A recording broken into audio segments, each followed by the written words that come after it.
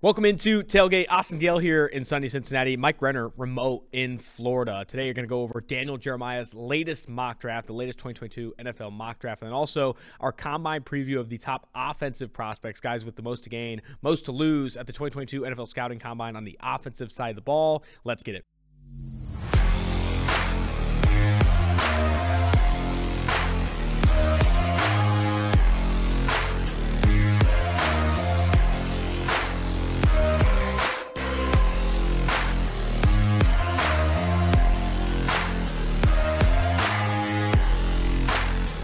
Catching early buzz. You're out there in Florida. I heard it's hot as hell out there. How's it going?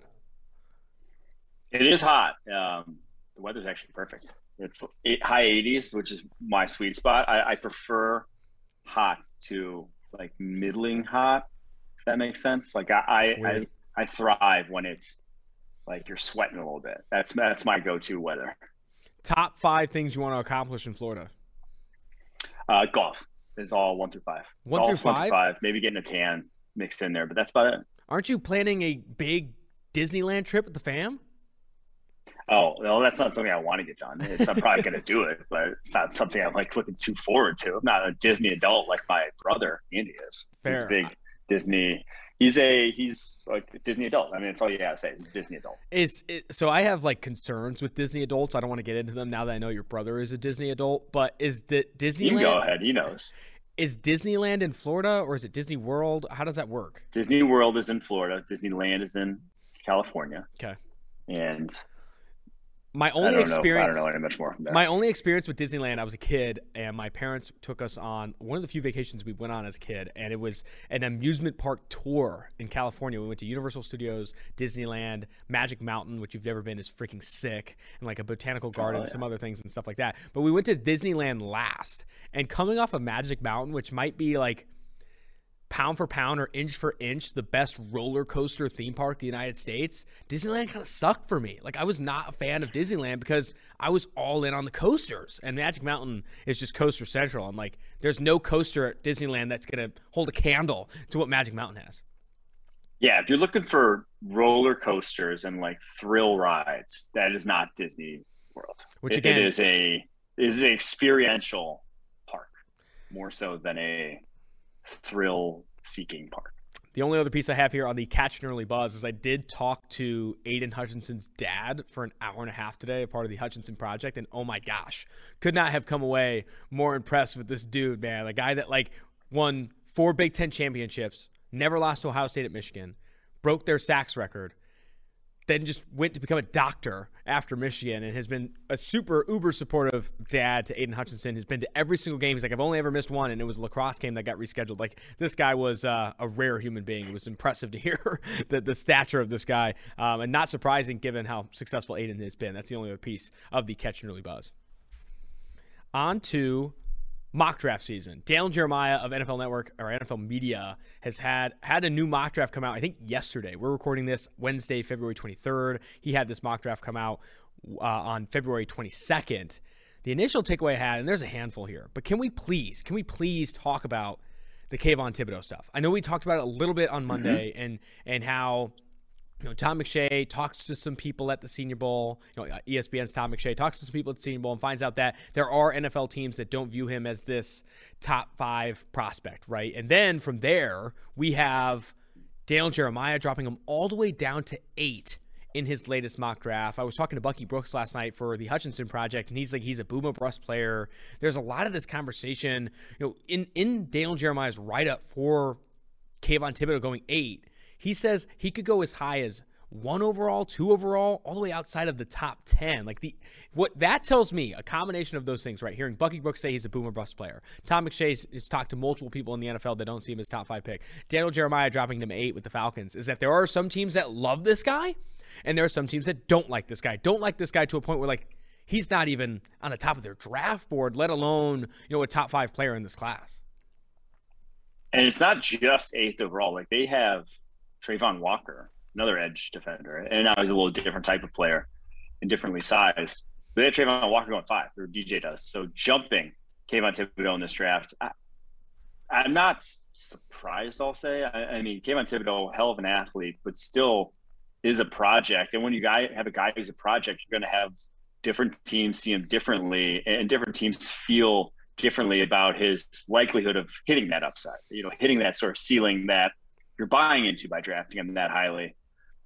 Probably very similar to like when Deion Jordan was coming out. There were probably teams that would not have even thought to draft him as highly as he went that year. Was he number 2 overall? Like that, where the Dolphins ended up taking him. Like no, there were probably teams that probably had him outside of the top 10, but all it takes is one. So TBD on where he does fall, but it is interesting that pretty universally getting panned at the moment by pretty much every mock draft. I just find it so difficult to speak to this fall, right, and speak to this boomer bust mentality that others have on Kayvon Thibodeaux without actually having talked to him or talked to these teams that have talked to his coaches or wherever they're getting this information, because none of the feedback or none of the analysis you're getting with Kayvon Thibodeaux is that he's not a good football player, right? A lot of it is like he was fantastic at Oregon. Talking to Bucky Brooks last night, he mentioned that there are times where you can tell he's not got the gas pedal through the floor, because I asked him to compare Aiden Hutchinson to Kayvon Thibodeaux,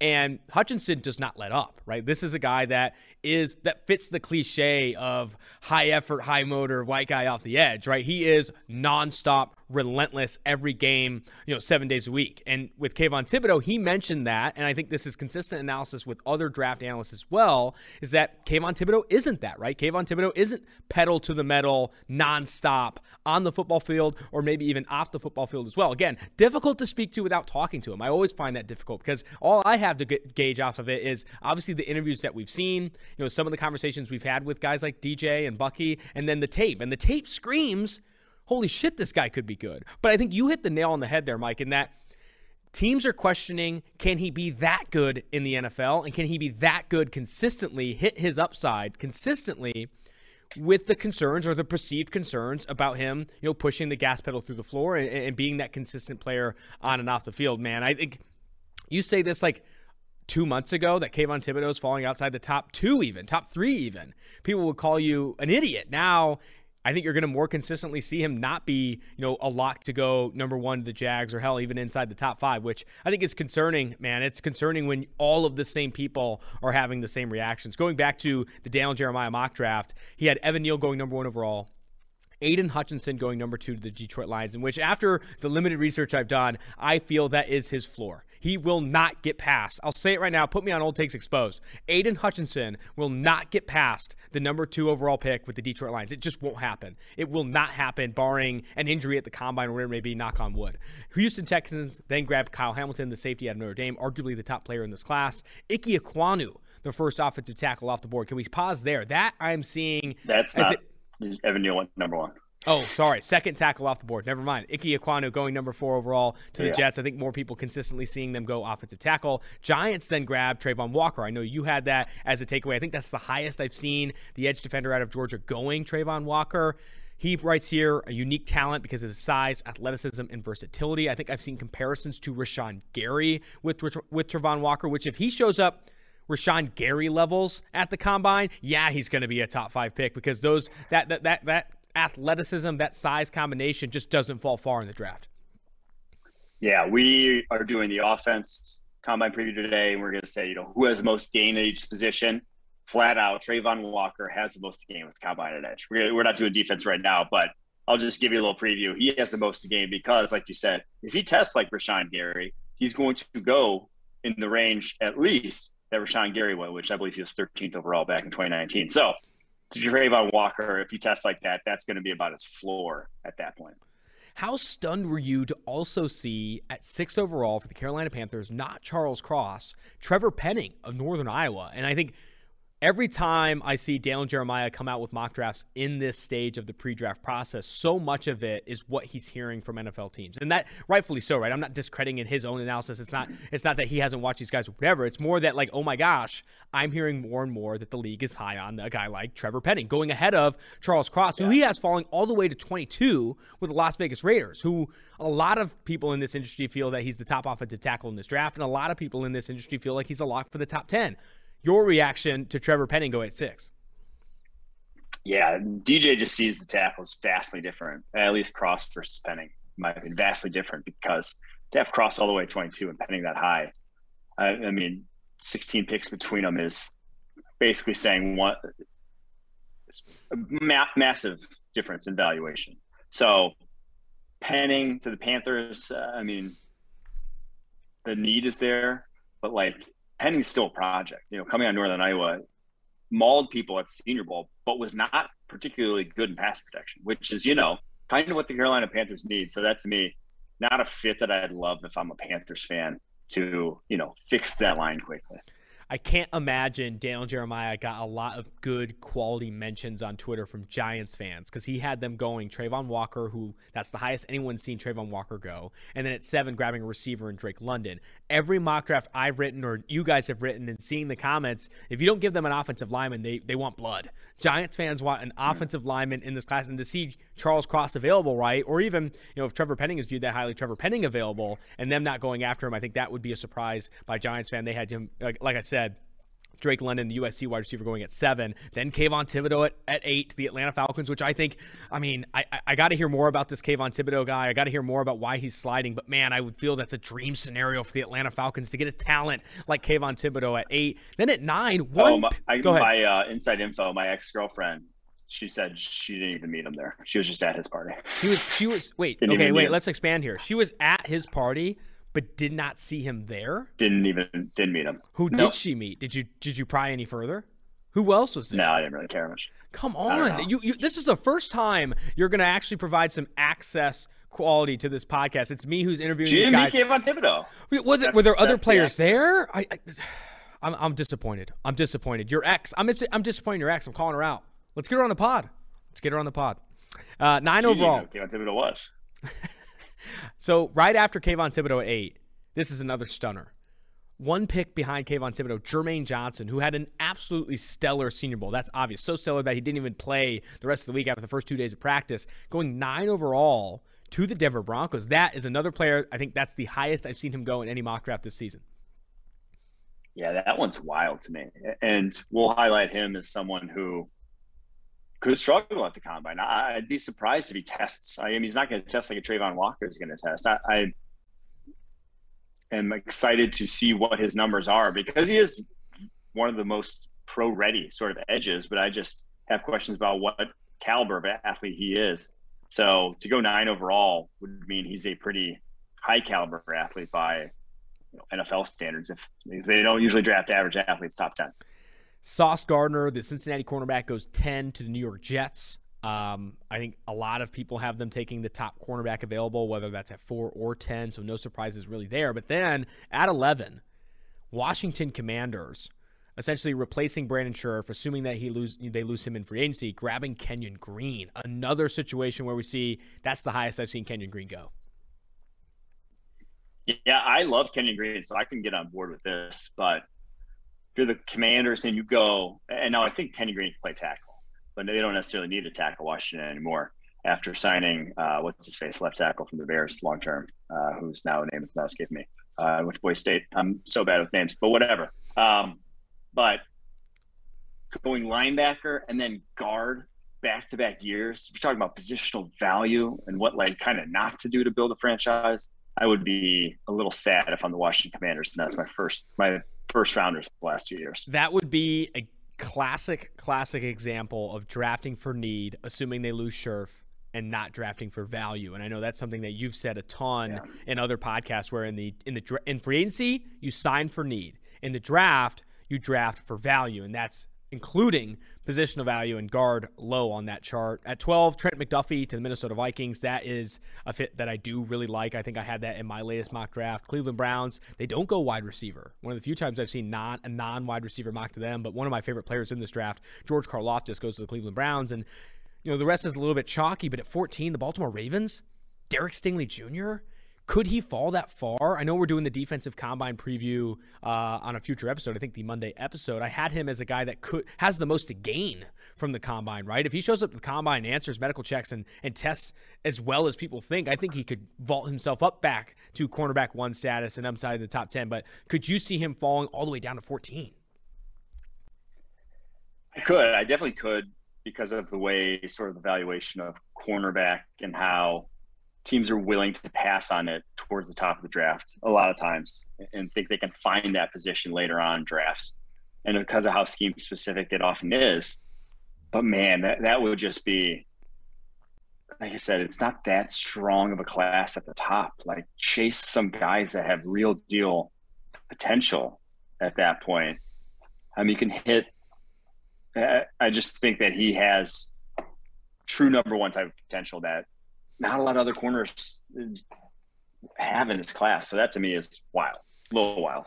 I'll argue this: if I'm a front office, if I'm not an entire front office, if I'm working in a front office and I'm making decisions, if at any point someone suggests that we take Kenyon Green, who is a phenomenal player, a guy that you're in love with, a guard though, over Derek Stingley, I don't care how many cornerbacks we have on our team. We're taking Derek Stingley. Like, that's just a fact. Like, to throw how good the player is out the window, that's the value of Derek Stingley and what he could be is so much, even if Kenyon Green becomes a day one starter, like, that's how valuable Derek Stingley could be at the next level. At 15, David Ojabo to the Philadelphia Eagles. I think that's a mock pick we're seeing consistently. I had Ojabo going to the Eagles at 15.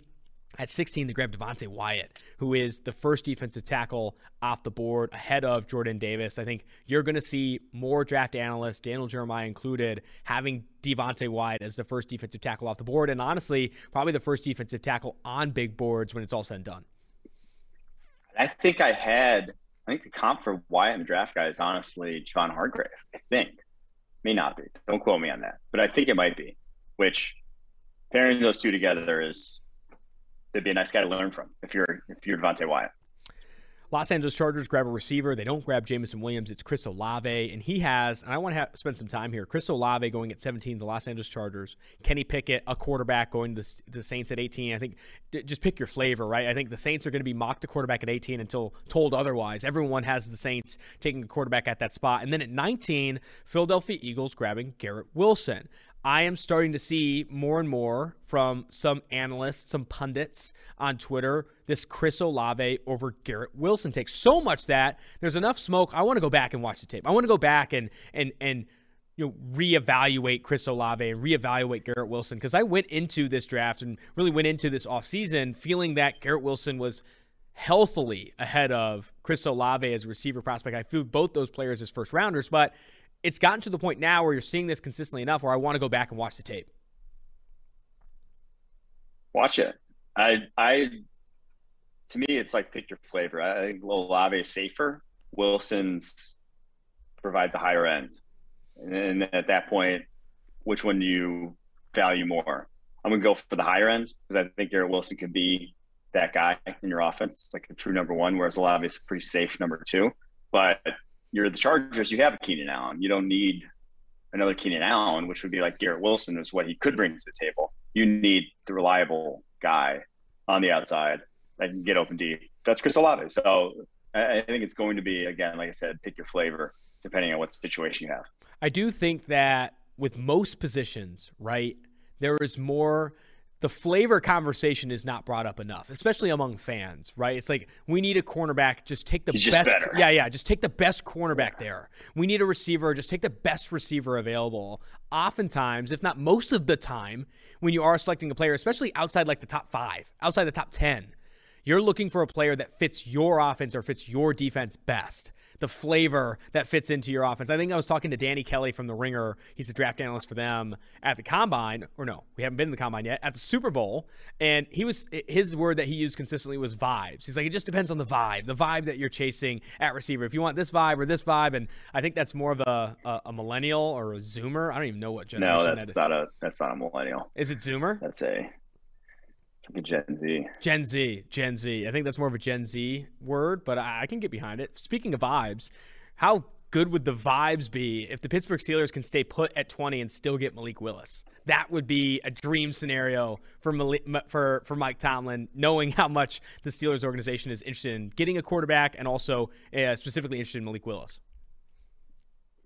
Yeah, that ain't happening in my opinion. I would be floored if the Pittsburgh Steelers are one, staying put with Malik Willis falling there, and then two, Malik Willis even falling there in the first place. The volatility in these mocks this offseason, I think, is going to just be spectacular. Yeah. Something like we've never seen before. Chad Ryder, another NFL media writer, his last name's Ryder as well, had the Carolina Panthers trading up from 6 to 3 with the Houston Texans to grab Malik Willis. And in the same site, obviously a different analyst than Daniel Jeremiah has Malik Willis falling to 20. And I know Daniel Jeremiah is adamant about not mocking trades early in the pre-draft process, but still, it does speak to the volatility that we're going to see in these mock drafts. At 20 or 21, Devin Lloyd going to the New England Patriots. I think that's the first time I've seen that fit. I've often seen receiver for the New England Patriots, but still, I do feel like this range, he has Devin Lloyd, the linebacker from Utah, going at 21 to the New England Patriots, and then Nakobe Dean going at 24 to the Dallas Cowboys. If these linebackers are coming off the board in the first round, I do feel the 20 to 32 range is where I start to feel most comfortable, right? I haven't loved a lot of the mock drafts that have Lloyd or Dean going inside the top 15, right? I just do think that's too rich considering positional value and also just considering both those players. I like them top 15. I think they're that good as linebacker prospects, but I can see, erring on the side of conservatism at the position with how poorly a lot of the dudes have transitioned at the linebacker position from college to the NFL. It's not a position where a lot of guys have really made an immediate impact. Micah Parsons aside, but Micah Parsons made his impact basically as a pass rush. That's where Micah Parsons' impact was felt. And so that's an easily translatable skill, but that's not why you're drafting Lloyd or Dean. So I don't hate the conservative approach there, but I do think these guys are, I don't want to say linebacker prospects we've never seen before, but they're up there with some of the best that we have seen at the position. Talk about dream scenario for the Pittsburgh Steelers, Malik Willis. If Charles Cross falls to 22 for the Las Vegas Raiders, that would be a dream scenario for them. It allows them to kick Alex Leatherwood full-time inside the guard. You don't have to continue to think about that transition or get him back on board with playing right tackle. And you get a really good player, man. I think Charles Cross falling outside the top 20 would be wild to see. Now, I will say, and we'll get to the Combine preview soon, he's not going to test like Evan Neal. He's not going to test like Ike Ekwonu. These guys are going to be really explosive, and you're going to see that in their jumps and those things. But still a really, really good player. I think that's a good thing for them. But before you touch on Cross, the other pick here, Kyler Gordon, your guy, the other Washington corner, going at 23 to the Arizona Cardinals. That's the highest I think I've seen him go as well. Yeah, I like Gordon. 23 might be a touch high, but athletes at corner like him aren't going to last long. He's going to be a guy who we're going to highlight top performers at every position. That's your corner top performer, unless Derek Stingley's back fully healthy. But Kyler Gordon's going to blow it up. Do the Dallas Cowboys at 24, if Nakobe Dean is available, go get Nakobe Dean after all the investment they spent at linebacker, Micah Parsons, Jabril Cox. They signed Keanu Neal, who Mike McCarthy called the best off-ball linebacker available in last year's free agency. They have, obviously Leighton Vander Esch is expected to walk via free agency this offseason, so you're replacing a linebacker in that room. But I feel like they have an embarrassment of riches there. Do they, just because Nakobe Dean is this rare talent, continue to add to that linebacker room? I do love the fit, or just in terms of Dean and Parsons, it's going to be a headache for opposing offenses. That in and of itself, just the idea of it is so enticing. But man, the way this mock kind of played out, and we're thinking about the decision the Cowboys would have here with the board, the next three picks are going to be Treylon Burks, an Arkansas wide receiver that they may need wide receiver should they deal Amari Cooper or should they let Michael Gallup walk. Tyler Linderbaum, center, the Tennessee Titans. Jamison Williams, wide receiver, coming off the board. And also you have Bernard Raimann on the board as well. That would be a decision that the Cowboys have some more valuable positions looking them in the face. Pretty good prospects, but I might lean Dean myself there. That's just too #fun to watch. #fun to watch. He has Treylon Burks, the Arkansas receiver, going to the Buffalo Bills at 25. Linderbaum to the Titans at 26. I haven't had in any mock draft I've written Tyler Linderbaum fall past the Arizona Cardinals at 23, but I do love the Tennessee Titans picking Linderbaum up at 26. I love that value. I love that player. Jamison Williams to the Tampa Bay Buccaneers. I think a lot of people will be mocking them. A wide receiver, assuming that Chris Godwin walks via free agency, and obviously Antonio Brown's not walking through that door. And how about this pick for your Green Bay Packers? I really like this, especially if they're in this run-it-back mode with Aaron Rodgers back and Devontae Adams back, but they have to move on from some of their edge talent, specifically Zadarius Smith. They bring in Boye Mafe of Minnesota, a guy that I know Daniel Jeremiah was really impressed with coming out of the Senior Bowl. Yeah, the Packers love athletes along the defensive line, whether it was Rashawn Gary, whether it was Nick Perry, whether it's Kenny Clark. They love guys who blow up the combine basically on the defensive line. That's a lot of guys they draft early in the draft. Boye Mafe figures to be one of those. And again, they're probably going to lose Preston and Darius Smith this offseason. So the wide receiver class is kind of cooked like it has been in this mock draft. I wouldn't hate it. Wouldn't hate it. And I will say, DJ at the Super Bowl, I was talking to him, just touched about the quarterback class. And then he just asked me, like, anyone impressed you at the Senior Bowl? And I was like, I think I said Trevor Penning was like fun, like he had an interesting week. And he's like, dude, Boye Mafe, first rounder. And I'm like, hey, let's go. And I was like, brief conversation, but he's all in on Boye Mafe. Next pick, he has Tyler Smith, the redshirt sophomore offensive lineman out of Tulsa, going at 29 to the Miami Dolphins. I will say this, seeing Daniel Jeremiah put him in his first round, also knowing that you're a big fan of Tyler Smith's tape, I think the smoke and fire is real. The buzz is real. Kid is 6'6", 330, and entered the draft coming out of Tulsa as a redshirt sophomore with a COVID abbreviated 2020 season. That, in my opinion, tells you what?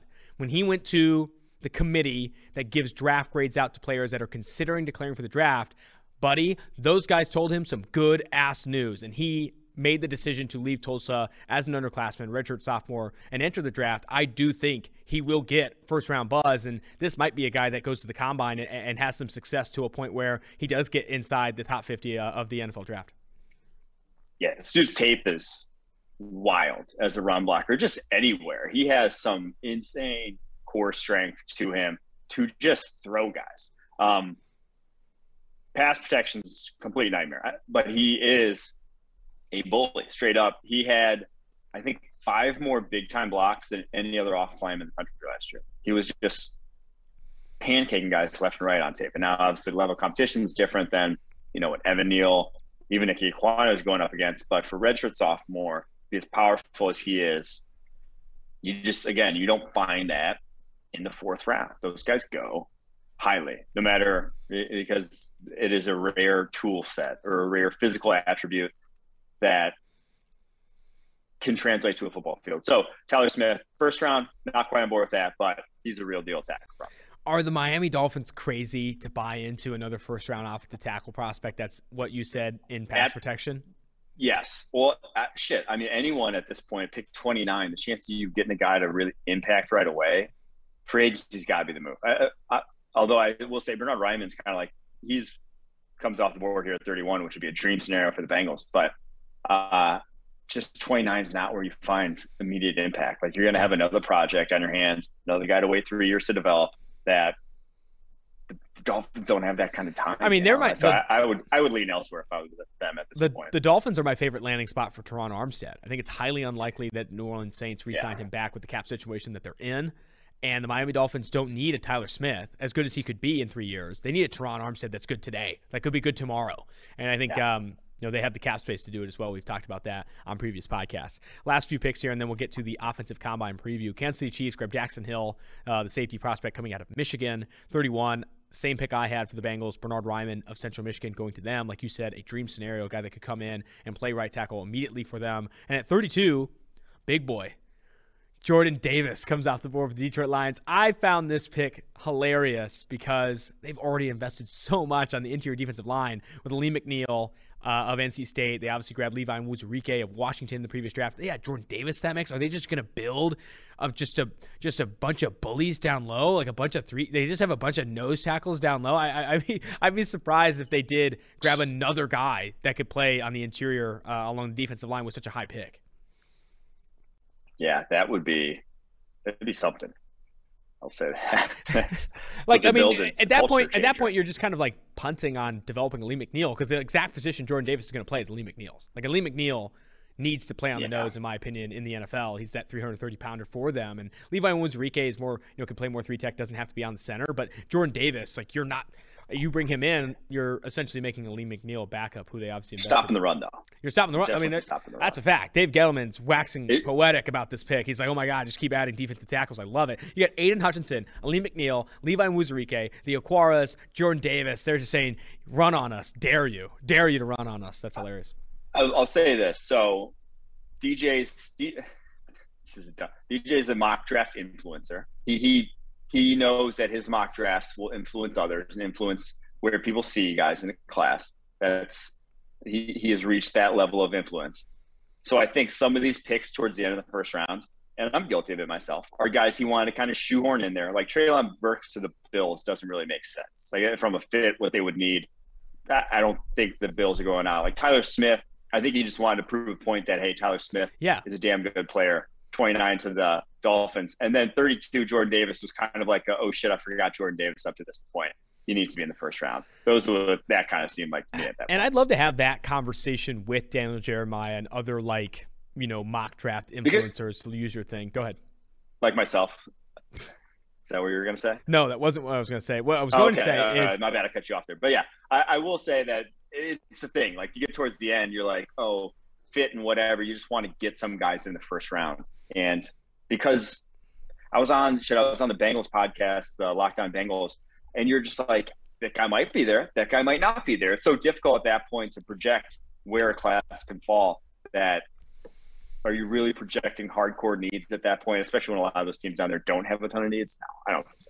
I also feel that not enough conversation is made around mock drafts as a content vessel and less like a pure fact forecasting vessel, right? Like we had Lance Zierlein on our SiriusXM show, which we're doing again this year. Catch it on Fridays every single week on SiriusXM NFL Radio Channel 88. We had Lance Zierlein on. We were talking about a mock draft with him. He's like, what I do with mock drafts is just like give people different scenarios that could happen, right? Like show people like that these players could go in the first round. Like that's what the exercise is. When Daniel Jeremiah and others are writing a mock draft in February before the combine, they're really just leveraging what is a super searched term in mock draft, an uber search term, to just get some of their opinion out there, get some of their opinion on the class out there. Because right now, I'll tell you what, if Daniel Jeremiah wrote that same article and it said 32 players I like that could, be top picks in the draft, no one would have found it and no one would have read it. Everyone reads 2022 NFL mock draft, and everyone's excited to see the fit, and everyone's excited to see that, and believes it is gold, and sees it as this forecast when it's really just an exercise and a content vessel to talk about these players and all that stuff, because so many people like mock drafts. All right, off of my content spiel, we talked to the University of Cincinnati today. We went there and talked with the class. I think, Mike, I overstepped my bounds there and talked too much, as I always do. Yeah, that's your element. It's my element, man. Being like, these kids are going to remember me 5 years from now. So for what I say, I'll say this: that was your entire goal. You wanted to go in there. You wanted those kids to like cite you on their obituaries that they changed your life. Can I respond to that? One, coming out of the conversation we had with the students at the University of Cincinnati who are working in media production and want internships and all that stuff and are asking for advice on how to get into this industry. One, I can 100% see how you'd have that takeaway from how I said it. Two, I hope you understand and they understand that it just comes from like a really genuine place. Because my road to this job is unique, and I feel like a viable story for how people get here. And I think when I am in this position to talk to, I've had these conversations with the University of Cincinnati, with the University of Colorado, San Diego State, talked to them at Michigan. Like when I have these opportunities to answer those types of questions, it's like, guess what? You're getting a very genuine me, because I have a real big passion for this and I feel like I have a good understanding. Anyway. And you also took a route that is traditional in nature to the position, and that journalism, internships in the media field, that sort of thing, whereas I did not. So that's going to be like my advice. I go in there and I'm like, don't fucking get an accounting degree. Yeah, I think that was the biggest takeaway I had too. Don't get an accounting degree was the biggest takeaway I also had. Remember that this podcast is presented by, the presenting sponsor is All22. Our friends at All22 are unveiling the newest fantasy football game that hundreds of PFF employees have been playing. All22 uses PFF grades as one of its main scoring components and tests your ability to build a 53-man roster, offensive line included. Now, I've been on this podcast, I've read this read multiple times, but I want to continue to go into detail on like how cool this could be when you get into it and when you start to play. You are going to go from playing fantasy football with your mom and your dad and your friends or whoever it may be, and all you're doing is predicting stats. You are not predicting player performance. You are predicting touchdowns. It's why like valuable stats in fantasy football are like red zone targets, red zone opportunities, routes run, touch opportunities, all this stuff, and not so much like how good is he? Like how good is this player is very rarely brought up in traditional fantasy and never brought up for non-skill player positions, offensive line, defensive line, linebacker, etc. With all 22 and leveraging PFF grades as its main scoring component, you can draft a player that maybe doesn't have 50 red zone targets, but is a really effective receiver, a really effective tight end that grades really well with you or blocks really well and all that stuff. So I think it's a cool game to play if you're not into predicting fantasy points, which fantasy points are just touchdowns, yards, and all that stuff. This is predicting pancake blocks, sacks, pressures, tackles for loss, beating blocks, even if you don't get a tackle for loss, like PFF grades holds into account. If you've ever dreamt of sitting in an NFL front office, if you enjoy the scouting process, you are going to want to check out All-22. Join the waitlist on all-22.com with nothing more than your email. If you join the waitlist before the NFL draft, you'll receive a special promo code with your All-22 subscription.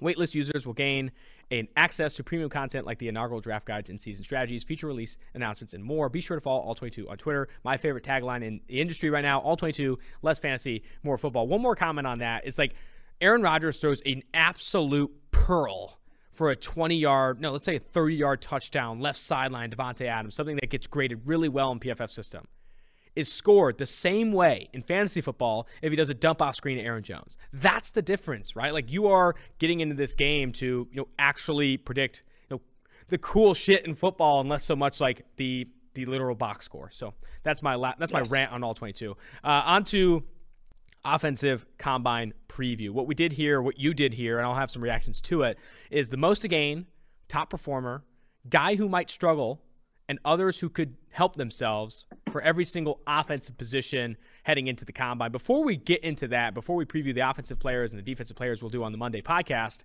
how valuable is the combine to you in your draft evaluation process? And I guess what percentage would you say measurables and the information that you gained, let's go beyond measurables, the information you gain from going to and factoring in the combine into your process? See, I hate that question just in terms of like, well, how valuable is it? For some guys, it doesn't matter at all. Like Carson Strong's going to go to the combine. I could give an absolute shit what he does at the combine. If he runs a 5.9 40 versus a 5.4 40 or 5.1 40, none of that matters because I'm not drafting for that. Other positions, though, it may be more valuable, or like a center. Center is not super valuable. Edge rusher is pretty valuable. And then again, it's case-by-case basis of, I know, like if you know a guy like a guy like Drake London, and now he's hurt and he's not going to test. But Drake London, he's slow. He runs a 4.63, whatever. He's slow. That's not a big deal. Like it's not like, I'm trying to think how to best word this. Like it is a case-by-case basis based off of your preconceived notions of a guy. If you are worried about a guy's athleticism and he exceeds it, that's a good thing. If you think a guy's an elite athlete, like a Tutu Atwell last year, I think Tutu Atwell is an elite athlete, and he tests like a middling to below average athlete considering his size, and you're like, oh shit. So that to me is, if you don't come into the combine with expectations on a guy, that's the biggest thing. That's doing it wrong, in my opinion. Like you should go in with a thought of who a guy is, and then use it as almost a check or something to change your opinion should you be wrong on a guy and what he is as an athlete. I think Bucky Brooks had a really good tweet on the influence or the importance of the combine when he said, this is an opportunity to like officially put numbers out for your measurables and your athletic testing to confirm what you've seen already on tape and to make slight adjustments in your draft board if things come against or show up against your expectation. He speaks to like media has created this enhanced volatility in your draft board, whereas NFL teams, if you go into the combine and a guy goes up or down 50 spots, you did something wrong. It's not like, oh, wow, the combine helped him so much. I can't believe it. The combine's so important to his success. It's like you screwed up. You didn't see that athleticism on tape, and he showed up and surprised you. You failed when you were looking on tape and didn't see that stuff. Like 50, 60, 70 spot movers coming after the combine is just absurd. Like this is an opportunity to split hairs on guys and move guys in this like 10 to 15 range more likely, or like just ahead of another at his position or just below another at his position if they don't meet certain thresholds, or they test maybe slightly below or slightly above your expectations based on what you saw on film. I think the other thing, and I was trying to hint at this when I asked you, but like the other part of this too is the same shit Todd McShay did at the Senior Bowl, talking to NFL teams, talking to other evaluators and seeing where they are at in the class, interviewing these players for hours on end, seeing how they react to that, the medical checks. You bring up Carson Strong. I don't care what he runs, but if this knee is as bad as people are saying it is, he's going to fall off boards. Like, he'll come out of the combine multiple rounds down if this knee is as bad as maybe some of the rumors have been. So I do think that there's a lot of this combine that can influence an opinion on a player that goes beyond just his athletic testing too, which again, if you go into the combine and your entire draft board is reshaped by the combine, you probably didn't enter with enough firm expectations based on tape, or something massive came up, right? Like a heart red flag with Maurice Hurst that we saw a few years ago, or this knee injury comes back bad, or he just completely bombs the interview process. Who is that Florida edge player that just completely bombed? Yeah, Ja'Kai Polite was show up. Ja'Kai Polite was mocked as his first rounder that falls like to day 2, day 3 because he bombs the interview process. So there's those outliers that are significantly affected from the combine, but bulk majority of these guys, there's just so much less volatility than maybe the media can project. And we'll have articles on PFF.com that say risers and fallers from the combine because it's great content and people love to see that, but they won't be like significant movers, maybe like other draft boards. Let's get to quarterback. Most to gain, top performer, guy who might struggle, others who could help themselves. Yeah, this one, quarterback, you don't go to the combine looking to alter your draft board much, if at all, honestly. You really shouldn't. But most to gain and the top performer, in my opinion, will be Malik Willis. Because if he tests like a, elite athlete, not even just for the quarterback position, for like a running back, if he goes, low 4.5s and puts together, high 10s in the broad jump, high 30s in the vertical jump, tests like that, you can really buy into him being like a tier 1 type of rushing threat. And I was actually talking with this about Brady Quinn the other day about like, he thinks Malik Willis is closer to like a Jalen Hurts as a runner, which is good, like still a weapon, but that's not really a guy that you can completely base a rushing offensive off of and really have it impact opposing defenses and worry that he is going to go off at any given moment. So that's why I think Malik Willis obviously is the most athletic of this bunch, but he also has the most to gain by really proving that, hey, I'm a NFL caliber running back as well as quarterback. We already know how big he is. He went to the Senior Bowl and weighed in at 6'220". I expect he's going to be in a similar range at the combine, right? I think weight can fluctuate depending on how they approach the combine, but height won't be too much different. And the reports are from Bruce Feldman's Freaks List, where he ended up at 30, is he has clocked a 4.5 flat 40-yard dash and a 38.5-inch vertical. Those numbers show up at the combine. Like you said, low 4.5s, high 30s in the vertical. It's just going to do that much more to confirm that he can be like this, like legit, like you said, tier 1 rushing threat at the next level. Another quarterback I wanted to bring up. I know you have Malik Willis as the most to gain and the top performer, but Desmond Ridder. Desmond Ridder was another guy that showed up on Bruce Feldman's Freaks List at 56.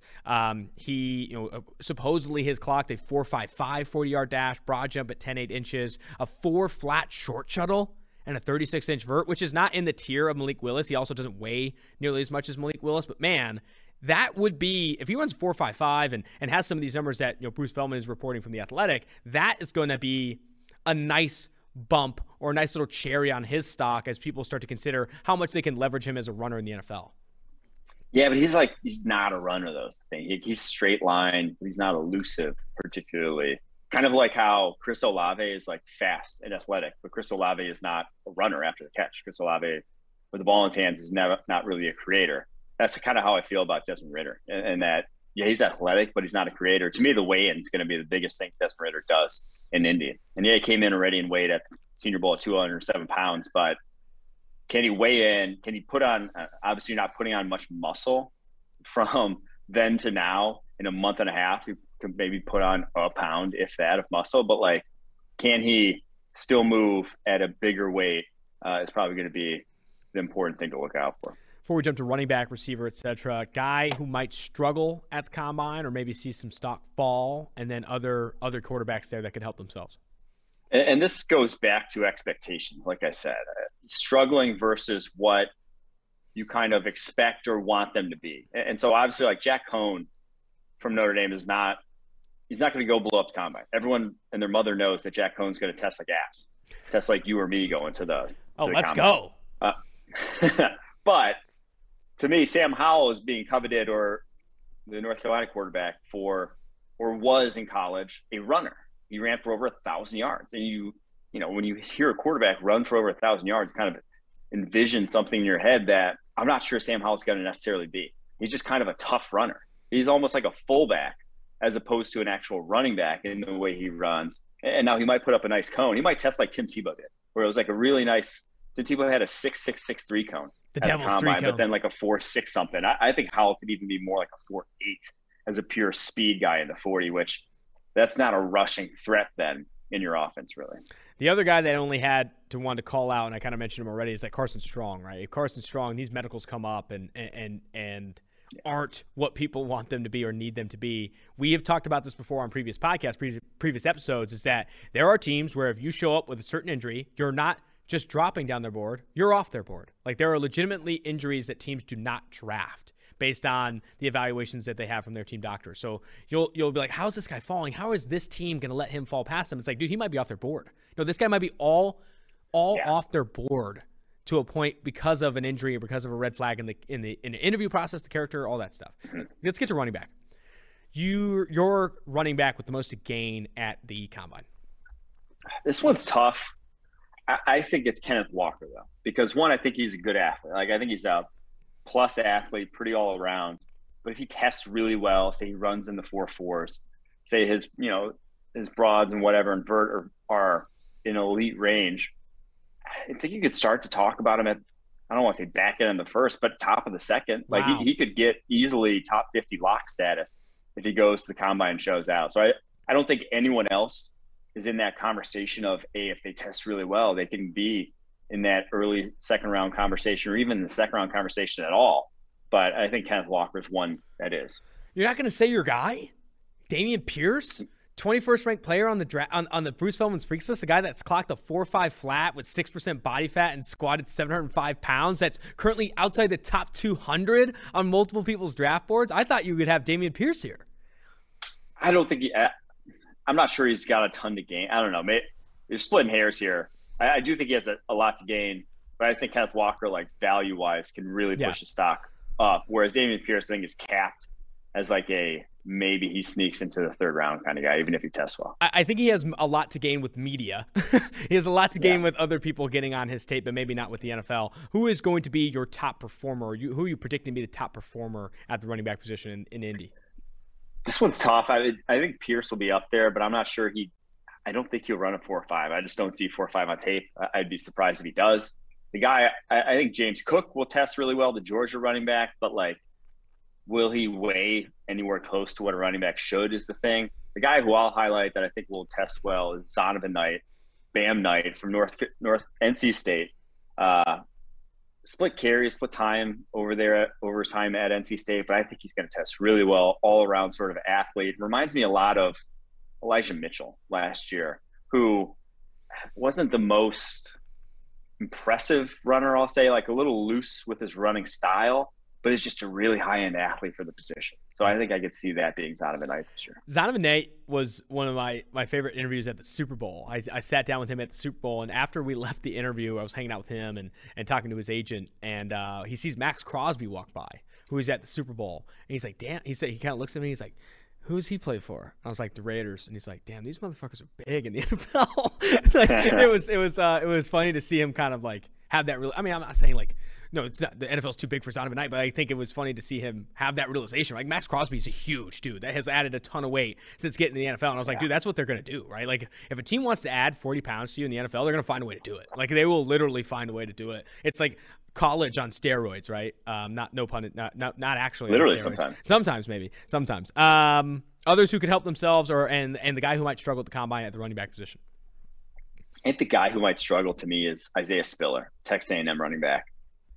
I just don't see that top end speed. I see like 4.6s.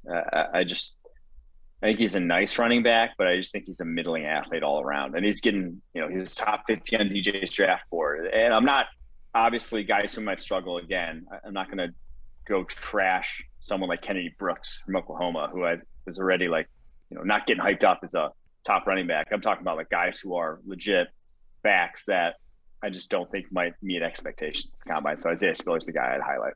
Others, did you highlight others that I know you wanted to bring up Jerome Ford. I thought another guy that maybe Rachaad White, the Arizona State running back, like maybe he could impress at the combine. I know he's another Freaks List member as well. Like those are two backs. I think Zaquandre White is the guy. The other one who could help himself that is interesting. He went to the Senior Bowl. The South Carolina running back went to the Senior Bowl. I think he could put up some interesting testing numbers because he has some cutting ability and some explosiveness out of his cuts that's like rare on tape, but he is like a pure project for a running back, which, that's rare to even say. Rachaad White too, man. Remember we were watching some of those routes at the Senior Bowl. It's like tough.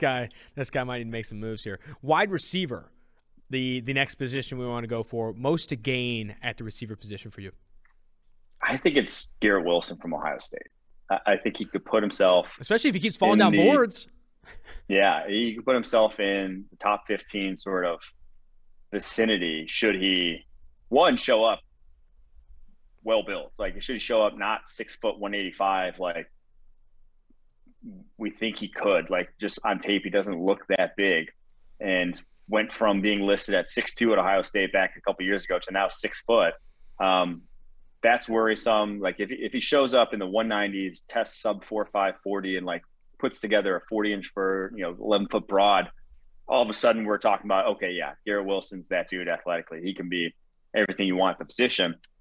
But if he shows up, like I think most to gain, maybe a misnomer. He just has the highest variability in his outcome with his performance at the combine. What about a name I was going to bring up in the most to gain potentially? I know he's already like considered this like consensus, not a consensus wide receiver one, but a lot of people view him as wide receiver one. But I think to answer some questions about the injury and answer some questions potentially about speed, Drake London of USC, who has been, is he going to test? That's the thing. I don't know if he is going to test, but the medical checks will be a key piece of it. If he does test, I do think he has a lot to gain. I'm not sure. I doubt he does. Fair. I doubt he does. No, he probably hasn't had the opportunity to rehab and then also prepare. I agree. He probably does not have the opportunity to test. How about your top performer, your predicted top performer?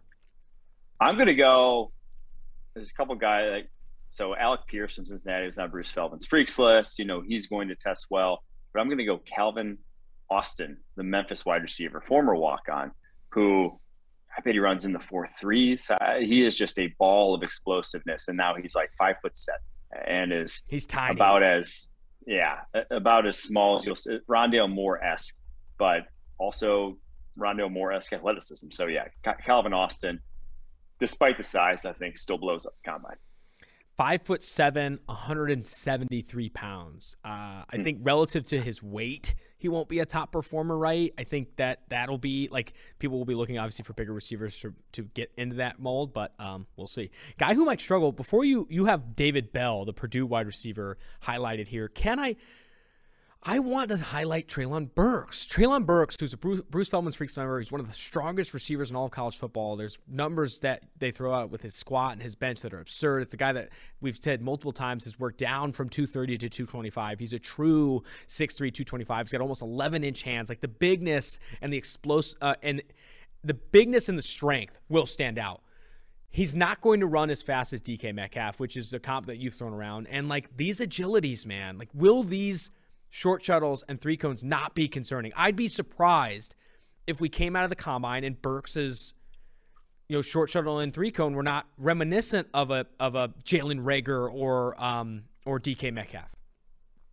I'd be surprised if he even does them.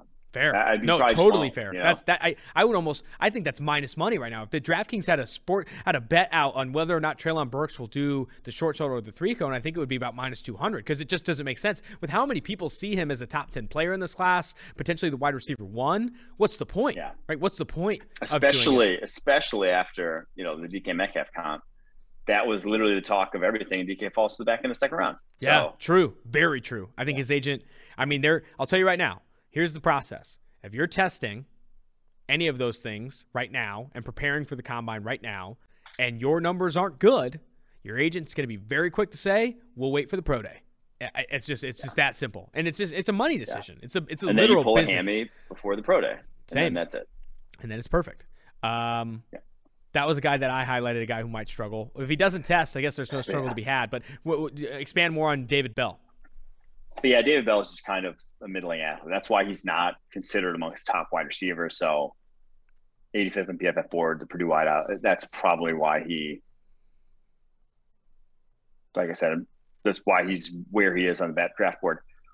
But if he tests well, obviously he's a guy that like you'll reevaluate and be like, oh shit, he ran a 4.4. Now I don't think he will, but like if he did, you gotta have to go back and reevaluate because that could legitimately move him up boards. The guys who I also want to highlight that could improve their stocks that I think have something to gain here. George Pickens, not sure he will test, obviously coming off the ACL, even though he did play a few games this past year. May not think he's fully healthy, but George Pickens, I think, could make himself a lot of money. Justin Ross from Clemson as well. Those two I'll highlight as guys who a lot riding on this testing with, you know, the lack of production on tape the last couple of years. I'd add Jalen Tolbert to that list. I think Jalen Tolbert can go to the combine and show out a bit. I think he'd be more respected on at least media draft boards. I think PFF is one of the highest, you know, outlets right now on Jalen Tolbert, a guy that I thought looked really good at the Senior Bowl. I think he's another guy that if he tests well, could go up boards as well. Let's go to tight end. And before we do, shouting out Western Southern, a sponsor. The Tailgate Podcast is sponsored by Western Southern Financial Group. While you focus on your roster moves, guess what? Western Southern is helping you advance your money moves. Buying your first home, planning to start a family, wondering how to make your money grow. Western Southern's playbook of life insurance, investment, and retirement solutions helps you rest assured on game day. Team up to understand needs and address goals with a game plan built just for you. Get started at westernsouthern.com/PFF. Stay tuned for the DraftKings read. It is coming later, and it will be 360 windmill good. I'll tell you that right now. Tight end, most to gain. Who is it? I think it's Isaiah Likely, the Coastal Carolina tight end. We've talked a lot about him just as a pure receiver. I mean, he might be as good as he gets in his class. He might be better than Trey McBride, honestly.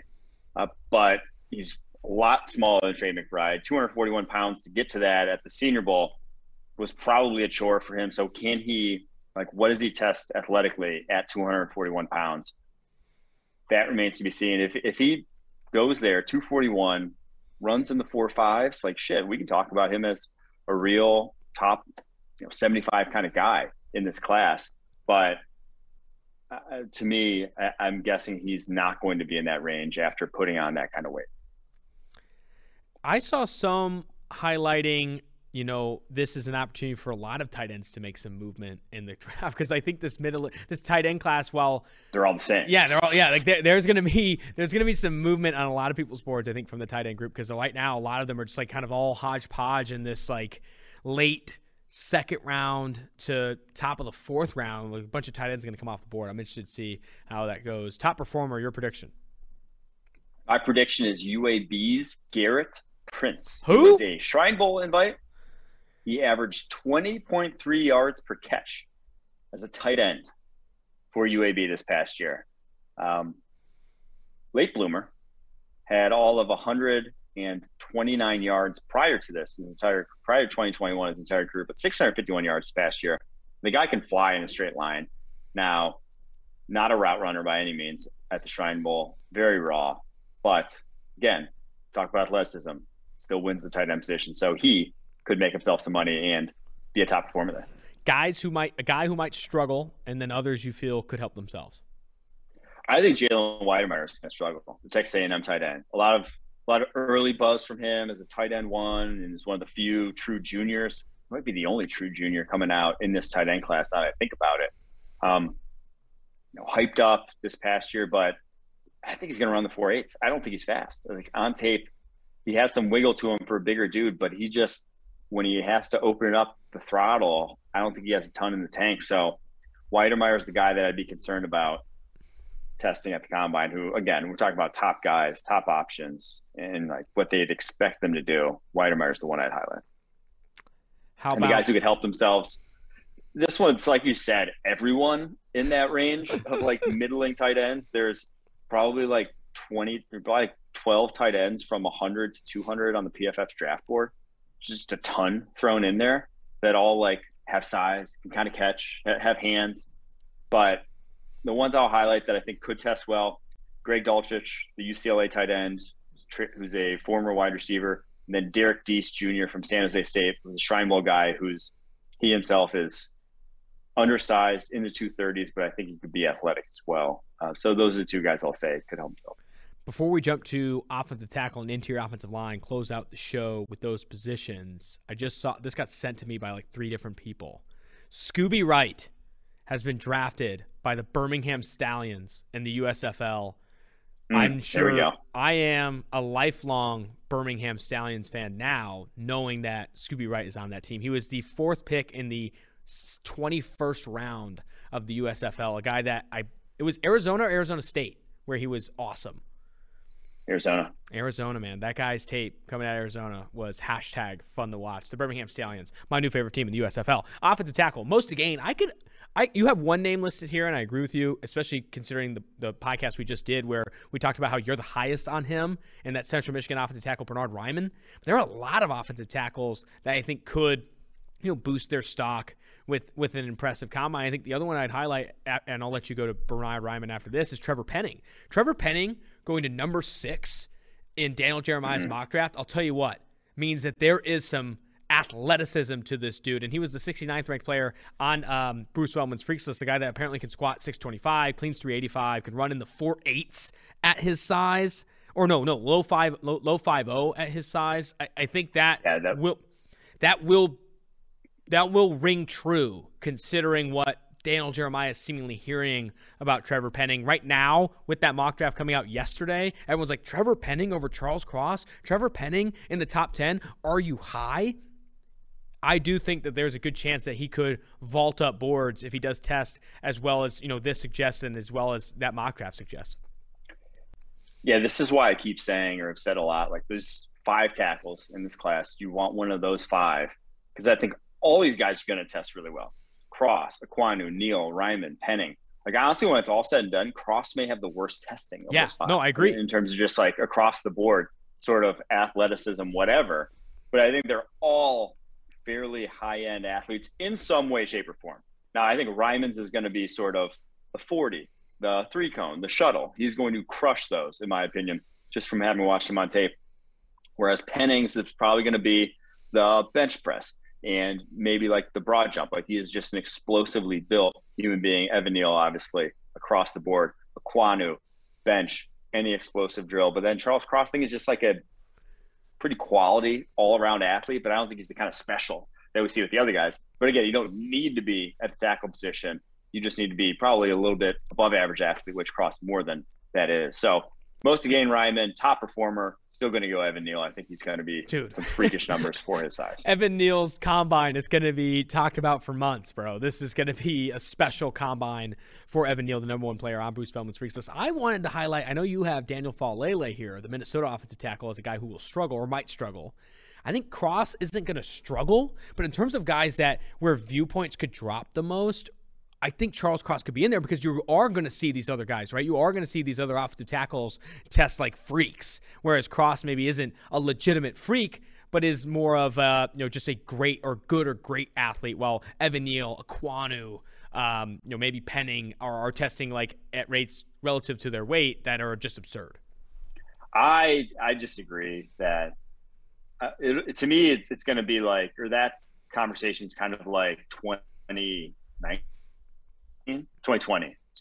where Thomas was by far the worst. Thomas was the worst athlete of that top group in terms of just, production, or in terms of like pure combine stats. But he was still a very good athlete and obviously didn't drop. He still went 4th overall. He went number 1, tackle 1 in that class. So I don't think that Cross, like, he's still going to test very well for a tackle, and no one's going to be like, oh, drop Cross, bump the other guys ahead of him after this. Fair enough.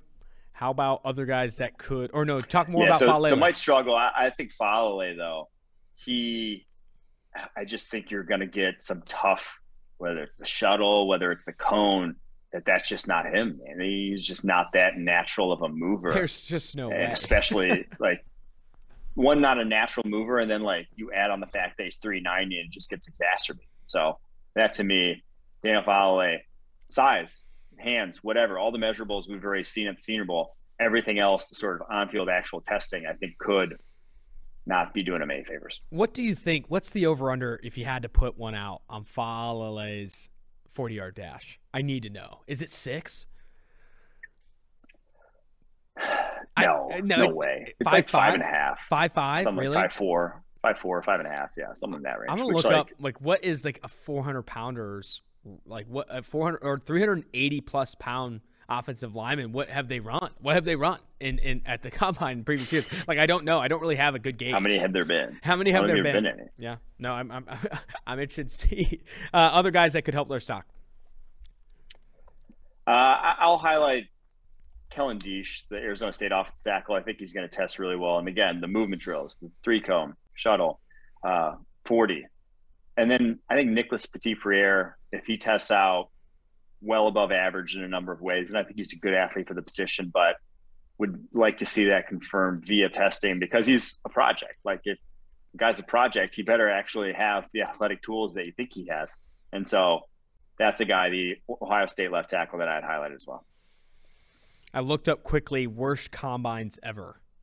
Isaiah Thompson, who was a 300-pound offensive guard, ran a 6.00 40-yard dash. That's crazy. I don't think it'll be that bad. And that guy wasn't even. Who was there was the USC, the USC guy. He had a great Damian Mama. Came in like 380, right? It was a guard. What did he run? Let's see. Damian Mama 40-yard dash. 5.84. That's what it's gonna be, dude. It's gonna be dude. That and he was only 334. He was only 340 pounds. He was only 334. Yeah. What? I mean, that's what it's gonna be though. Like there's just no fucking way. There's no way Faalele is running like a 4.7. I can't. There's no way. He's too big. Yeah, he's too big. Okay, not a 4.7, but 5.7. I think 5.5s, 5.5, 5.6 is probably where you put it. I'm putting the line at 5.7. I mean, if that'd be just absurd. That'd just be absurd. All right, interior offensive line. Let's close this out. Yeah, interior offensive line. There's not much though. Like interior is another one where you don't really, probably the least meaningful after quarterback in terms of just like athletic testing versus actual on-field performance. Most to gain at that point. I'm not really sure. Like there's not one that really sticks out for, again, the reasons just outlined. But I think Dylan Parham, the Memphis offensive guard / center possibly, is one that I'd highlight as he tests really well athletically. And he's a guy who was always undersized. And it's because of this, because he looks like he's like 290 on tape, was listed at 290, came to the Senior Bowl at 305. If he's still athletic at 305, you're buying it. You're buying that he put on good weight and that it's whatever. If he's not athletic at 305, that might be bad weight. And that might be a guy who just can't get up to the poundage. So I think he has the most to gain by proving that. Top performer, I think, is going to be Tyler Linderbaum, the Iowa center. If you've watched him, you know why. I mean, like that dude can scoot. So I fully expect sub 5 second 40. You never know at that point where, but I think he could end up in the 4.8s pretty easily with how well he moves. The guy who might struggle that I'm a little worried about that's high in the PFF board would be Marquise Hayes, the Oklahoma guard. He's just not super fleet of foot, even though he's very good in pass protection. I think he's some of the best independent hand usage in his class, and I think can do things in that regard that are what you want at the position at the NFL level, but he's just not fleet of foot, man. So that's a guy who could come out of it being like, maybe that's not necessarily what we want at guard. Maybe it's even below the threshold of athleticism. Jason Poe is one we have to highlight here. Our guy from Mercer, the best pulling guard in college football. Yes. Built like a fucking mini fridge. I'm excited. More people, I just hope we get some B-roll of his tape. Can we just get some B-roll of his tape at the combine? Because people need to see this kid. People need to see Jason Poe's tape. Not enough people have. He plays for Mercer. Turn on the Bama tape. Turn on the Bama tape with Jason Poe. It is electric. Literally electric. I don't know how much he helps himself, right? Pretty scheme dependent, but he's going to be sick. I mean, he's going to be sick at the combine, probably really explosive. I don't know who I was talking to that's working out with him. I was someone at the East West Shrine Bowl, I believe, who's working out with him. It was Myron Tagovailoa-Mosa. Yeah, Myron Tagovailoa-Mosa? Not Mimosa. Amosa. He said that I was like, who is some of the guys that you're talking to at this training facility that he's at? And he's like, oh, there's this one dude. It's like, his name's Poe or something. And I'm like, oh, Jason Poe? He's like coming out of his stance or like beating them in the 40-yard dash at like with 50 extra pounds. He's gonna surprise some people for sure. Oh yeah. Poe, yeah. That's gonna, and you had Kenyon Green also on here as well. Yeah, Kenyon Green. is a guy who, again, most to gain, interior offensive line, whatever. But I just think he's going to be an all-around good athlete. And I think he's going to put up good numbers on the bench and whatever. He just looks like that on tape. And so I think he could help himself by really, or kind of solidify his, 11th overall pick status, according to Dale and Jeremiah, by putting together a nice combine. That's going to do it for this episode of Tailgate. Make sure you rate, review, and subscribe to the podcast tomorrow. Remote. Renner will still be in Florida, enjoying PTO, but he's putting out podcasts for you guys. We will do the Speak Pipe edition. We got 4 new voicemails that we've chosen from the hundreds of voicemails you guys are sending in. Really appreciate everyone who goes to speakpipe.com/tailgate for those voicemails. And then we're also going to answer some mailbag questions. Make sure you rate, review, and subscribe to the podcast. If you leave a review on Apple Podcasts, leave a question in there. We will get to it on the mailbag episodes. Until next time, Austin Gale, Mike Renner, Tailgate.